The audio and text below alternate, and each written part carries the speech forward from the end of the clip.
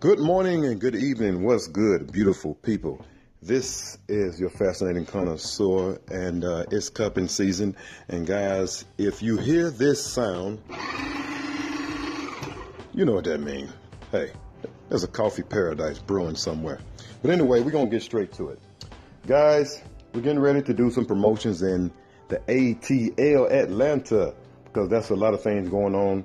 And in Birmingham, we got a lot of things going on here in the Magic City because we got the World Games coming. So got about $1 billion worth of renovation being done. Just drive through the city, you'll see all the freeways being built and all the sky rises. So hey, come here and make some money. Anyway, we're gonna talk about your coffee knowledge. How well do you know about your coffee? We all know that coffee comes from a cherry, and the coffee beans come from the pit of the cherry. It's tart, but it is good. And the difficulty is the farmers have to extract the bean from the cherry. So we're going to talk about the different ways that you extract the bean from the cherry. We got washed and we have natural.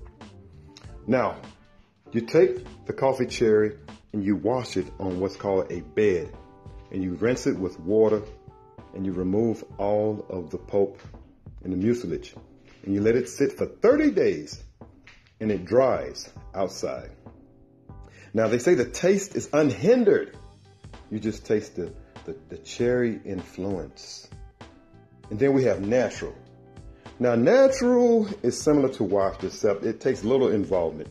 You just allow it to sun dry, and it ferments, and as it decays, the bacteria allows the fermentation using the sun.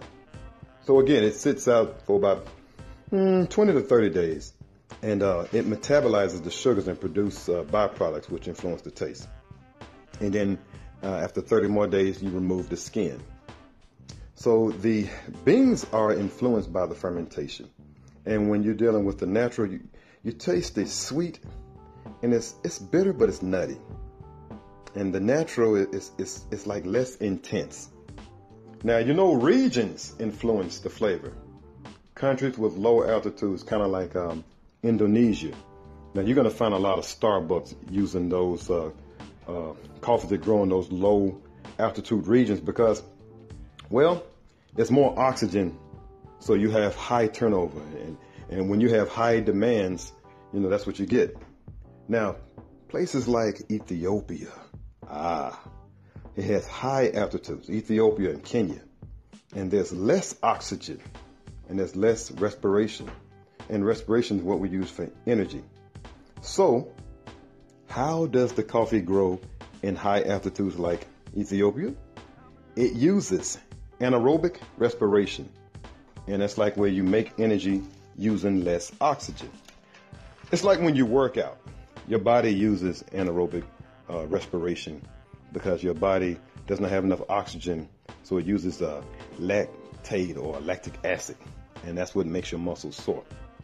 So basically, plants use energy and via anaerobic respiration without oxygen. And the acid imparts flavor into the coffee, like Benelli coffee. And that flavor is the creaminess, the fruit acidity, the balance.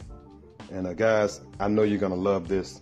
So natural process creates a more fruity tasting coffee. You can taste the different textures in it. And we're gonna briefly talk about how you roast. And roasting is a chemical reaction. And when you roast coffee, I think they said it goes over 900 chemical reactions just from the heat alone because it caramelizes. It's called Maillard reaction. And Maillard reaction is where the sugars from the glucose and the carbohydrates and the sucrose and the lactate, it creates a caramelized texture using the amino acid. It combines the amino acids just like the muscles in your body. The beans are also amino acids under high heat.